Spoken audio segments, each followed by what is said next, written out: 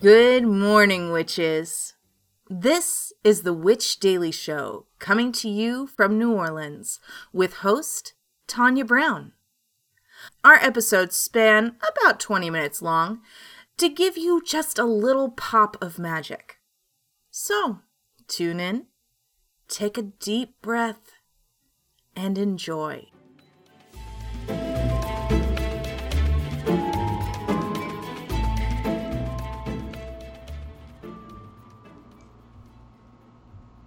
Good morning. It is July 6th, 2023. It is Thursday. I am Tanya, and this is the Witch Daily Show. Today's episode is brought to you by Glamcraft. So let's get your day going with a little magic. Our quote of the day is, "Courage is the most important of all virtues. Because without courage, you can't practice any other virtue consistently." Maya Angelou. So what are we drinking today? We are drinking Owen's Garden Gate, a lemon lavender butterfly pea flower tea. And this week we are talking about lemongrass. So we talked about kind of just the basics of lemongrass on Monday, the health benefits on Tuesday, and today we're talking about the culinary. So this comes to us from bonappetit.com. So lemongrass comes in a few different forms, including dried and frozen, but as with most aromatics, the fresh stalks are the most potent and versatile. Quote, "I always prefer fresh lemongrass as the natural oils bring so much flavor and complexity to the dishes," says Gil Payomo, a Filipino fusion restaurant chef. In South and Southeast Asian cooking, lemongrass commonly conspires with ingredients like garlic, ginger, cilantro, Thai basil, shallots, lime leaves, and coconut milk to create bold and complex flavors. To prepare lemongrass, you would simply start off by peeling the stiff outer leaves away from the stalk to reveal the slightly softer under layers. Slice the grass in two spots, about half an inch from the root and approximately 3 inches from the whitish part. The pale lower section of lemongrass is the meatiest bit, so that is what you would want to prepare. And then once minced or pounded, lemongrass can be added to marinades, grilled meats, curry pastes, sauces. It has a sweet citrusy flavor. Powdered lemongrass works too. Start with 1 teaspoon and kind of go from there. I will say that's like an important thing. I kind of wish there was just this chart for all spices and like anything ground or herbs that you use in cooking, and it just says what to start with, because I've started using a few things in my food that maybe I'm just not super familiar with, and I don't know. I'm like, is a teaspoon a lot of this thing or a little of this thing? And sometimes you just don't know. So I like how they say just start with a teaspoon of the ground and go from there. Only the lower bulb of the lemongrass is edible, but every portion of the stalk has a role to play in the kitchen. The fibrous upper section of the stalk is full of lemony, gingery goodness. Yum. I have a friend who makes the best green Thai curry in the world. And it's the only thing she makes. And like, when I say that, it's not a dig. Like, literally, her dad bought her a cookbook when she went to college, and she just learns like the one recipe, and it's amazing. So whenever I visit and she offers to cook, that's always what I ask for, because oof, there's nothing as good as that Thai green curry. All right, moving into some headlines. This comes to us from Us for Oracle. Nope, usforacle.com. Oh yeah, it's from USF. I used to live next to USF. Occult Research Society investigates USF global folklore. Ooh. So by investigating haunted locations, seals, and recording sites of ghosts on campus, President Nolan and Vice President Brenda Wynn observe many peculiar things while leading the Occult Research Society Club at USF. Nolan says he has always been intrigued and fascinated by the occult. He tested out this curiosity by occasionally playing with a Ouija board and visiting haunted historical locations. He noticed a doll silhouette in the house's attic window that changed positions when he visited the room a second time. Despite witnessing paranormal occurrences, Nolan has no fear when investigating the occult, only interest. Quote, I think I love the idea of mystery in this world. I love thinking that there is something out there that can be discovered. I think that there's all the paranormal occult stuff out there and not a lot of people are paying attention to it. So I love the idea of being able to figure that out, he said. Daniel Mendoza founded the Occult Research Society in 2019 during his sophomore year at USF, where he was the club's president until Nolan succeeded him. The art of folklore oral storytelling and the unification of people through supernatural research captivated Mendoza. He said he realized occult research was beneficial for his project in creative writing, so the idea of an occult research club at USF came into fruition. The mission of the club is to collect and categorize urban legends on a global scale, especially on campus.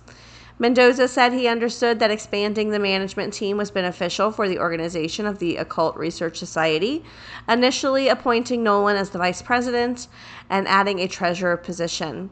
As his graduation approached, Mendoza recognized the spark and creativity that Nolan and Wynn possessed and recommended them for roles of president and vice president. So that's really cool.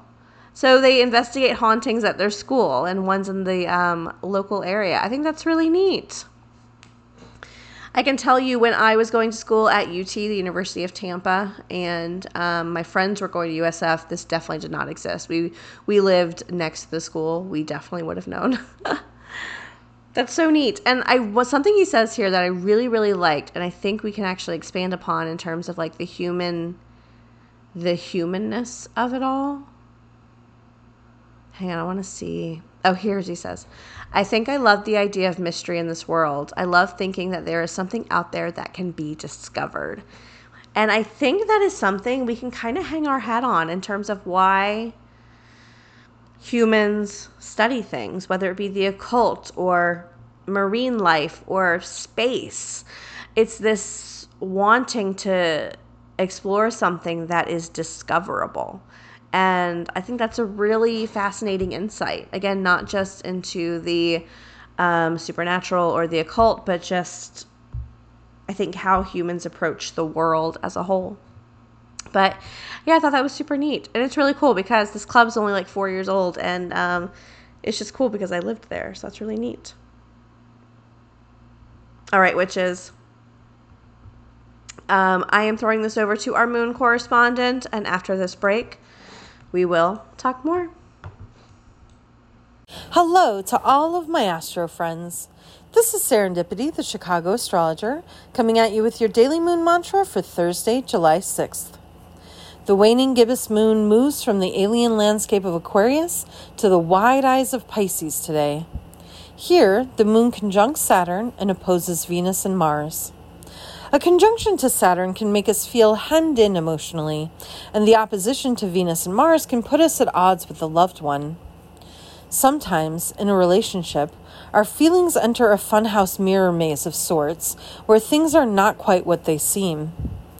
We feel a slight from a partner, even if they never meant to hurt us. We feel bound by a friend, even if their intent was altruistic. It's always better to be open about your feelings rather than allowing these situations to bubble under the surface. Start by being kind to yourself. It's okay to have these feelings. Just sort through them. Once you're clear on where you stand, approach your loved one with kindness. Assume good intent and try to work things out. Your daily moon mantra is, if you believe it'll work out, you see opportunities. If you believe it won't, you'll see obstacles. This has been your daily moon mantra with Serendipity, the Chicago astrologer, signing off and reminding you that you are in charge of your own destiny. From the pages of Which Way magazine comes a new collection of stories by longtime fiction contributor Olivia Blake called Grow Your Own Optimist. Featuring a never-before-seen short story, Grow Your Own Optimist is often romantic, occasionally satirical, and always unexpected. These surprising tales of demons, devil's advocates, dystopia, and dating remind us that there is magic to be found in the dark places. Olivia Blake is a New York Times bestselling author of The Atlas Six and several other books, including the Which Way anthology, The Answer You Are Looking For Is Yes, and the novella La Petite Morte. She lives in Los Angeles with her husband, Goblin Prince Toddler, and Rescue Pitbull. Find the new anthology series, Grow Your Own Optimist by Olivia Blake, wherever books are sold. All right, so we just have some feedback from listener Ashley Brown, not related. Ashley says, I absolutely love today's All Things Fae episode. I've never worked with the Fae myself, but I've always enjoyed learning about their lore. Listening to Morgan talk about them was so eye-opening as to how they differ culture to culture and to my own preconceived notions. It was so interesting to listen to, and I'm definitely going to start following Morgan for more info. Thank you, Tanya, for running such a wonderful and fun, informative podcast. That was so nice. Thank you. Oh, you guys are so sweet. I can't even handle it. Sometimes it just really validates, so I appreciate it. Yeah, I was really inspired by that episode too, I have to say. I took a long break from my sourdough journey. I just needed like a month off, and part of me wants to dig back into it, and then when I make a big loaf, maybe make a little tiny loaf and give it to the little fae creatures outside. I think it would be nice. Because I do like how she said you can leave things for them without like forming a relationship or expecting anything, which is a little bit more my jive. So I'm really happy everyone liked that episode. I also really enjoyed it. All right, so we have a question from one of our listeners, Nick. Nick says, where are my herbal witches at? I'm starting to work with winter savory, and I found the health benefits for it, but I haven't been able to locate any magical properties of it yet. Anyone have resources? It has similar properties health-wise to dandelions, and I will eventually use it in my dandelion joint salve, but it is part of the mint family. Sources I have checked: Cunningham's Encyclopedia of Magical Herbs, Herb and Spice Cookbook by Craig Claiborne, Culpeper. Okay, so basically, let's see what people say, and then I'll tell you how I think we can handle this. Lilith says, it looks like it was brought up from Egypt into Rome. They seem to use it in love spells. I didn't look hard, but the other magical references came from Google sources with no real cross-reference. I didn't take the time to look for a trend. Maybe reference Egyptian love spells and backtrack it? Cool post. Never heard of it. April says, in my resource, it says the herb has been associated with satyrs since ancient Roman times. It may be used to invoke the spirit of Pan and his playful, fun energy persona. Used in preparing a meal, it will help people feel lighthearted and promote laughter and joy. It was long believed that summer savory would increase one's overall sex drive. How to bring it into balance? Use winter savory.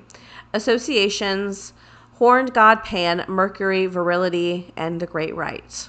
And this is from the Commendum of Herbal Magic by Paul Beyer. Okay, I love this. This is such a wonderful opportunity to talk about something I'm pretty familiar with, cooking magic. Even though that's not what we're discussing, I believe it has the same logic of like how we can approach herbs that maybe we're unfamiliar with and maybe isn't really talked about in the witch world. So when I do my cooking magic class, which I only ever do like once in a while, and I do it for WitchCon, which I am doing WitchCon again next year. So I do the same class over and over again. But something I talk about is how food gains its correspondences, and I think we can apply this to herbs as well. So when I talk about food, I come at it from a few different angles. First, lore, right? Lore is a big part of our reactions to food. Lore, tradition, family, and health. And I think if we look at these 4 things, we can kind of uncover the magical correspondences. So as everyone knows, I love chocolate. It's my favorite thing in the whole world. And it is a dream of mine to concoct the most perfect hot chocolate recipe in the world. But I've talked about hot chocolate on this show, and it's not always easy to find magical correspondences of chocolate. So I created my own, just based off my own feelings around chocolate. So we have to remember when it comes to magical correspondences, it's steeped in a few things: lore, history, legend, family tradition, healing, and all that. So if we look at those, we can kind of figure out what its magical correspondences are, okay? So first we have Lilith, who says it looks like it could have been involved in Egyptian love spells. Okay, so I'm going to write that down. And again, this isn't perfect. Like, I'm not doing any hardcore research here. I'm literally just going off the information we need. Because as a witch, you don't always have time to do like intense, insane research. Sometimes you need to have these little tools that help you shortcut it a little bit. So Egyptian love spells, says Lilith. And then April says... Okay, so April is talking about summer savory being used as something with satyrs. So satyrs is typically going to give you that very masculine sex drive. So they say that. So what would the opposite of that be? Maybe feminine sex drive? Because it seems to have something to do with sex drive, as we're seeing it in Egyptian love spells. So if April's resource, a compendium of herbal magic, is saying the opposite to satyr and sex drive is winter savory, that might cool it down and give us more of a feminine sex drive. Let's see more about winter or summer savory. So the herb has been associated with satyrs since the ancient Roman times, invoked the spirit of Pan with this playful, fun-loving persona. So what would the opposite of Pan be? So Pan, again, is very nature-y. So the opposite of nature, which would make sense, would be winter, right? If Pan is all about nature and playfulness and kind of midsummer, winter savory is going to be more about maybe pulling back. What do we do in winter? We tend to contemplate, and we tend to focus on things that have happened in our lives. What's the word for that? It starts with an R, but you get it. Let's see. It's long believed that summer savory would increase one's overall sex drive, and then how to bring it into balance, use winter savory. So it seems to cool down the sex drive, right? So cool down sex drive. Okay, and I think this makes a lot of sense, because when we look at the Romans, which according to Lilith says from her research, it was brought from Egypt into Rome. The Romans had a lot of different words for love, right? There was super sexual appetite love. And then there was love that was based less in sex and more in stillness and quietness. So it would make sense that you could find this in love spells, but at the same time it cools down sex drive. So I would say, if we had to say love spells, cooling down the sex drive, contemplation, and again, that winterness, that stillness, the time of reverence and pulling back, I would say we could use this herb in love spells that are focused on familiarity, long-term companionship, and non-sexual romance. Not that it's not sexual, but if it cools down sex drive, it could be one of the loves that focuses more on companionship and deep love that isn't based in sex. So I guess that's what I would come up with, right? If I were to come up with magical correspondences based off the information we have, that's what I would say. This is a great herb to use in love spells that need to focus on deepening companionship and familiarity and less focused on the sex. What do we think? Do we think that's kind of like a good way to go about that sort of thing? Because when we look at cooking magic, we look at it from, okay, what are our feelings around this food? What did family add to this food? What is the lore, the legend, the medicinal properties? And when you take all of that into account, you really get a really beautiful understanding. Oh, and then someone else mentioned, was it Nyx? Yeah, Nyx mentioned it was part of the mint family. That makes sense, right? Cooling things off, cooling things down. So again, great in a spell where maybe you're in a situation where things are really hot and fiery and you just want to calm it down, cool it down, slow things down so we can focus more on the familiar companion, that kind of more soulmate love versus sexual love. And this could also be a great herb for people who are maybe asexual to use in their spell work. So just an idea. But all right, thank you so much, Nyx, for bringing that up. That was a really fun little exercise, and I hope that it's something you can take and use in your practice later on. All right, witches, we are wrapping up this episode of the Witch Daily Show. I want to give a shout out to listener Alina Miltzer. Alina, you powerful, fancy banshee. Laura Wilson. Lauren, you thoughtful, noble spinster.